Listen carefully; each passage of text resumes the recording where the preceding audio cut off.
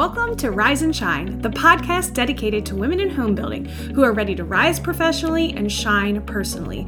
I am your host, Abby Cornelius, and I am thrilled to embark on this empowering journey with you. Together, we're going to dive into the world of leadership, sales, mindset, results, and corporate climbing, all tailored to the unique experiences of women in this industry. Whether you're a seasoned pro or you're just starting out, Rise and Shine is here to provide you with actionable insights, inspiring stories, and expert advice to propel you forward in your career and illuminate your personal growth. So, if you're ready to break some barriers, conquer challenges, and redefine success on your own terms, you are in the right place. It's time to rise, it's time to shine, and it all starts right here. Let's get started.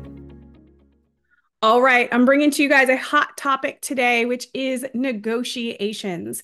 So if you find yourself in any role where you negotiate, this could be a salesperson, sales leader, land person, or really just anybody, right? We often negotiate with employees, coworkers, bosses, our children. Everybody negotiates. But today I'm going to talk to you specifically about new home and real estate sales transactions and how to win more negotiations and get yes faster.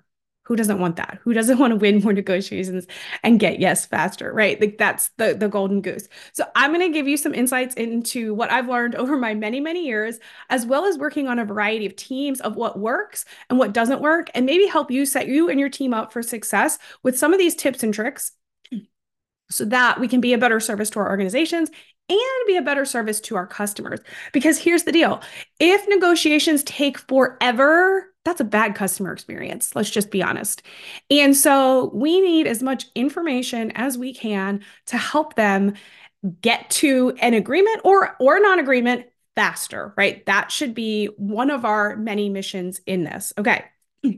So I want to share with you three terms that I learned in a negotiations class and is really, really helpful for me to kind of parallel to the work that I do in sales, but I think you'll find it helpful too. So there are three things you need to gather information around before you can enter into a negotiation.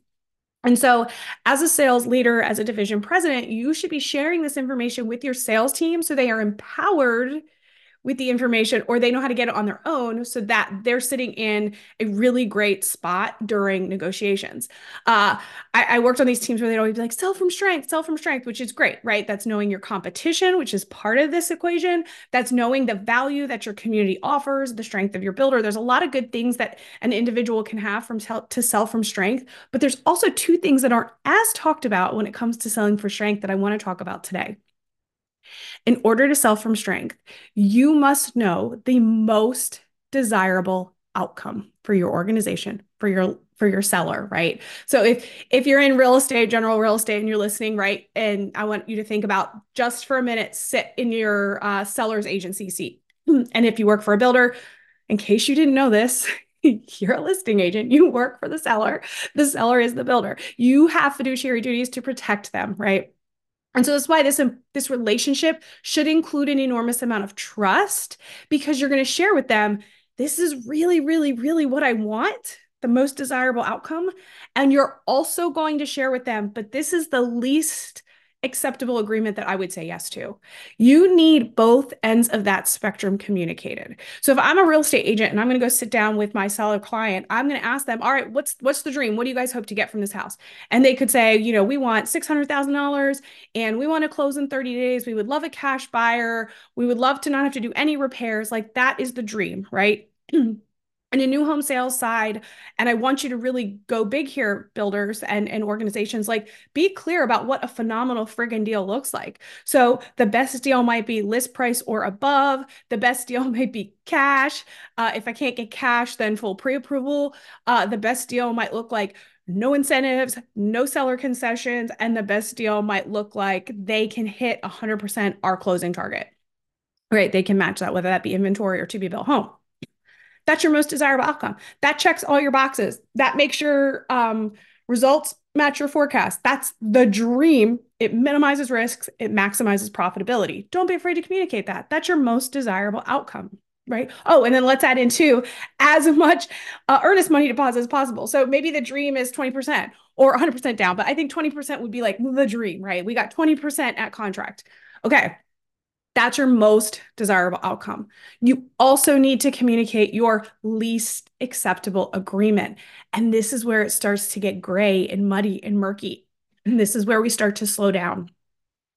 If I'm a listing agent in general brokerage, that's very easy conversation. My seller will tell me, you know what, Abby, I just, we want 600, but really, we need to just get out from our mortgage and we just need to move. We need to get into this other home.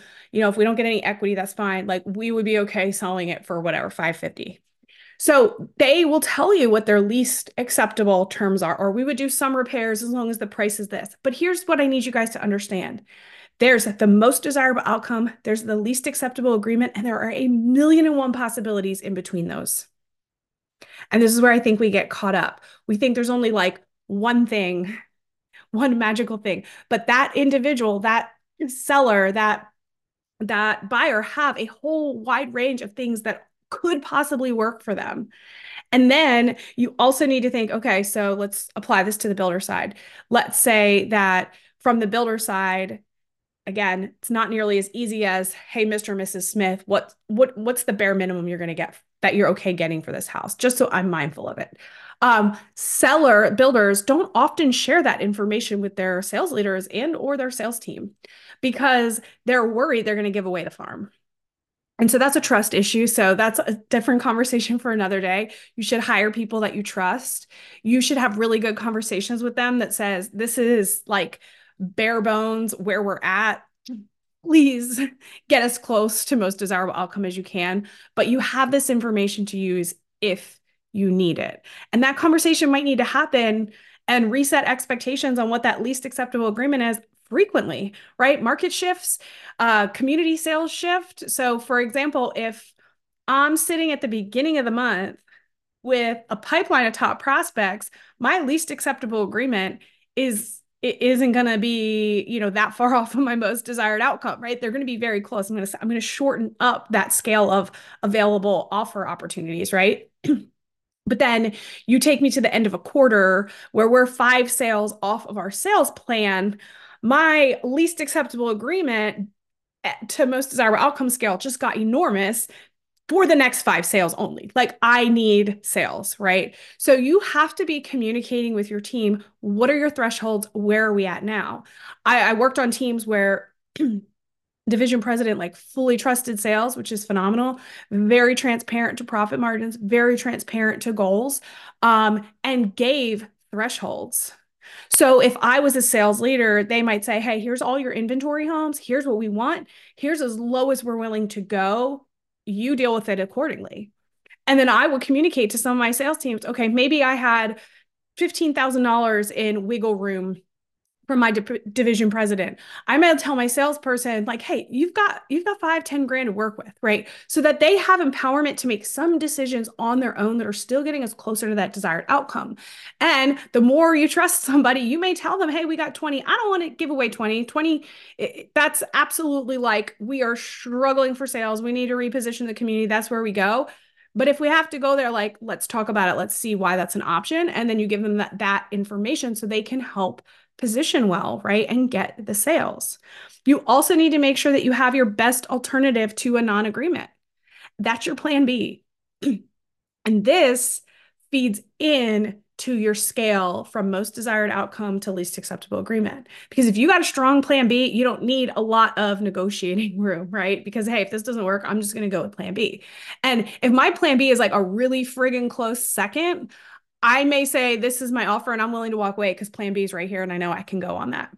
So you need to understand as a seller, if they don't buy, who's my plan B? And if you've got a lot of traffic coming in, if you've got a lot of showings, if you've got a lot of activity, if you know your position well, that you're crushing your competition, if you know that there's not a lot of hot houses on the resale market, your plan B is I got another buyer waiting in the wings. And this is what we saw during the housing boom, during COVID. It was like we didn't have to negotiate. We could ask for most desirable outcome and or more because our plan B was there's somebody else that wanted it, right? So that kind of gave us an upper hand in negotiations. And this is where the selling from strength comes in. Now, buyers can also buy from strength when they know you're slow, the interest rates are high, people aren't necessarily coming in the door, or they have lots of options. So when inventory is high and they have lots of choices, that's when we say it's a buyer's market, right? Because they have a really strong plan B and they can shoot for their most desirable outcome. So if you're that person that is the in between. So you're the agent acting on behalf of a buyer, the agent acting on behalf of a seller or an on-site salesperson. You need to know the seller's most desirable outcome and least acceptable agreement. You need to know the seller's best alternative to a non-agreement, and you need to know the buyer's items as well. Now, not every buyer is going to share everything with you, but plenty of salespeople don't even ask the question, hey, if it doesn't work out here, what are you going to do? Like, what's your plan B? That's such an easy question to ask. And if you have that, then you know, oh shit, that's a good deal. I gotta work this deal for them, right? Or it could be like, oh, you know what? That's not great. I don't feel intimidated by, that 20-year-old resale that looks like the whole exterior needs redone. And I'm pretty sure it smells like cat pee. Like, you then know what you're up against to help you leverage that negotiation. Now, I want you for a second to kind of create a visual. Imagine you've got seller's scale of least acceptable agreement to most desirable outcome. And then layer next to that the buyer's most desirable outcome to least acceptable agreement. Where do they match up? That is your zone of possible outcomes. That is where you want to negotiate, right? That's where you are going to get the win-win solution that supports your seller or your organization and supports your buyer client. Okay? That's the goal. But in order to do any of that effectively and to speed up the process, we need trust, we need transparency, and we need really great communication skills. So you can understand how negotiations work, but if you aren't skilled at asking the right questions or positioning yourself strongly to your buyer to get there, your negotiations are going to fall flat. So if I'm selling today and it's a hot market, I better be explaining to my customer, hey, we are seeing record amount of home buyers coming out, and they'll be like, oh, really? Even with interest rates low? Yeah, because inventory is so low. There's so few opportunities and people still need housing. So I know it may feel like, there's not a lot of demand. There is still a great demand. In fact, we sold 12 houses last month alone. Like, there's a lot of opportunity here. And just plant those seeds so they understand that your alternative to negotiating is just another customer. There's just somebody else waiting in the wings, right? And then make sure you ask them, what's your plan B? And ask them, kind of like, what's a deal breaker for you, right? Deal breakers kind of fall into like least acceptable agreements. There is a threshold when you're like, if we go below 400, it's a no for me. Some people just have that in their mind, right? So you have to figure out what these thresholds are. The more skilled you are at this, and then the more skilled you are at getting the highest possible end of what the seller wants, is where you add your value. So if you're a listing agent, getting your seller top dollar with minimal risk is your job. That's your job. That's the contribution and the value that you make to your organization. That's why you got paid a lot of money.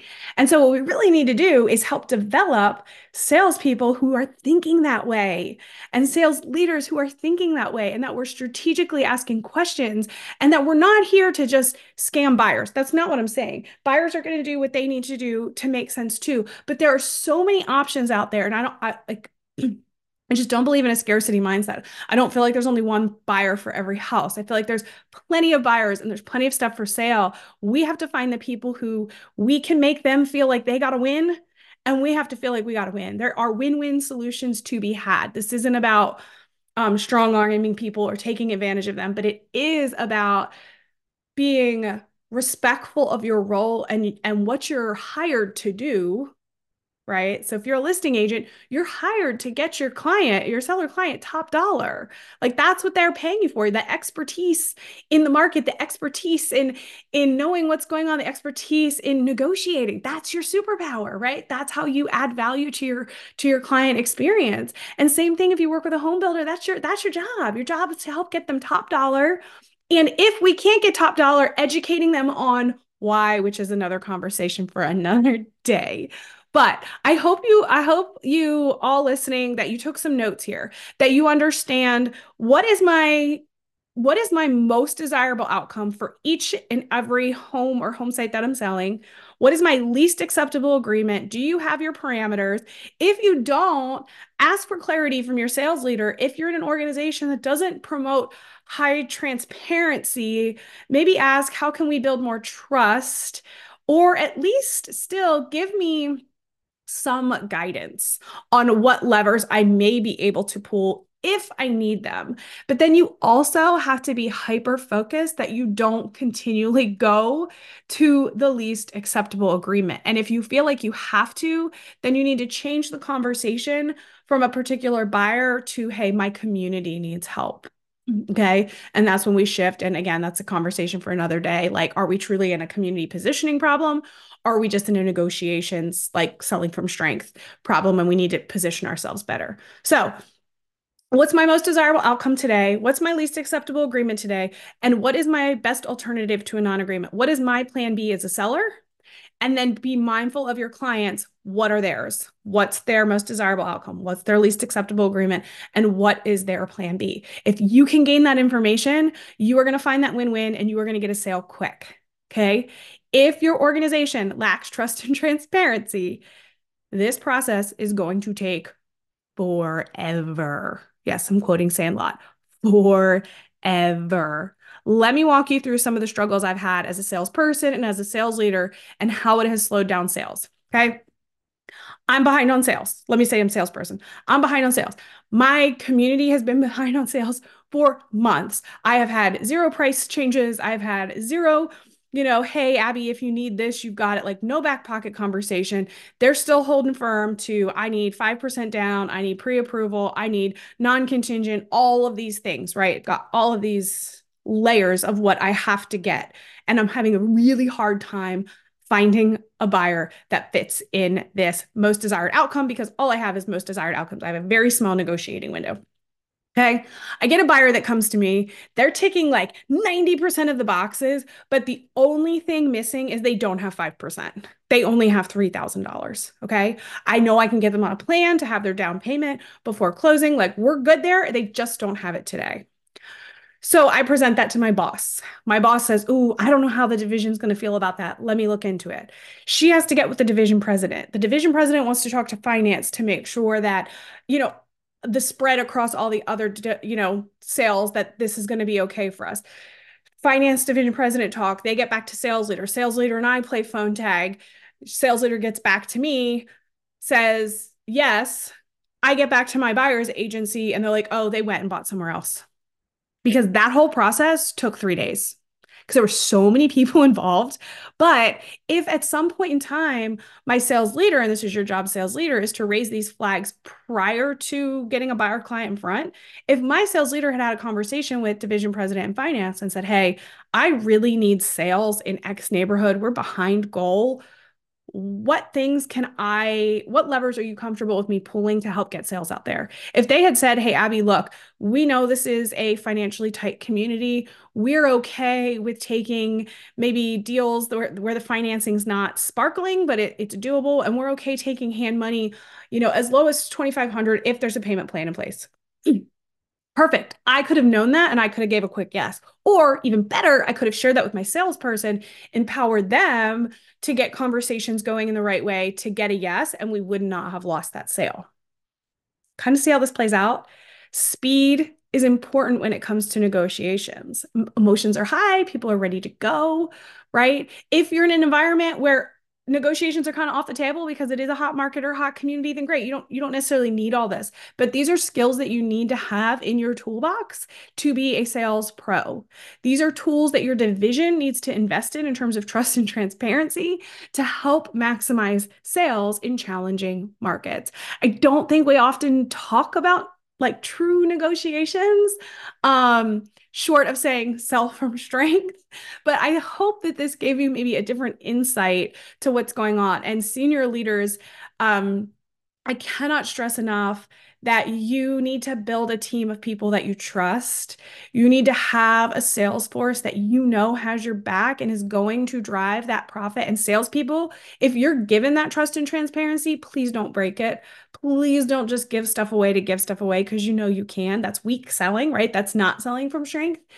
But we want to make sure that that trust happens so that transparency can occur. You cannot say as a salesperson, why is my sales leader not sharing this? Or why is my division president hold on to profit and hold on to all this stuff, but yet your last 2 deals you gave stuff away that you shouldn't have, or maybe you've overpromised things that we shouldn't have. So, there's a tit for tat here, right? What came first, the chicken or the egg? I think we need to start with trust and transparency and then go from there and address each on a case-by-case basis. But I really think that this is one of the prohibitors to successful negotiations is too many hands in the pot, too much of a slowdown when it comes to that decision making because we haven't thought through as a team what's our least acceptable agreement. And I think that needs to be communicated more frequently in a market when you are accepting and entertaining offers. All right, I'm going to wrap it up now because I'm trying to make this a mini episode, but happy to continue this conversation with anybody and everybody. If you have questions about this and how to apply it, shoot me an email, abby@abbycornelius.com. Happy to help. And if you found this episode helpful and insightful and you think somebody on your team would benefit from it, please like, share, and always subscribe to this podcast so that you can get the latest and greatest tips, tricks, and resources to help you rise professionally and shine personally. All right, it's a bye for now. Thank you for joining us on another episode of Rise and Shine. We hope you're leaving today's conversation feeling inspired, motivated, and equipped with the tools you need to make a meaningful impact in your career and life. Remember, your journey is unique, and every step you take brings you closer to your goals. If you've enjoyed today's episode, be sure to subscribe to the podcast so you never miss a moment of empowerment, and share with a friend, somebody who you think may benefit from this episode too. Also, we'd love to hear from you. Share your thoughts, insights, and even topics you'd like us to cover in future episodes by connecting with us on social media or leaving a review. Your feedback helps us tailor Rise and Shine to meet your unique needs. Until next time, keep rising, keep shining, and keep making your mark in the world of home building.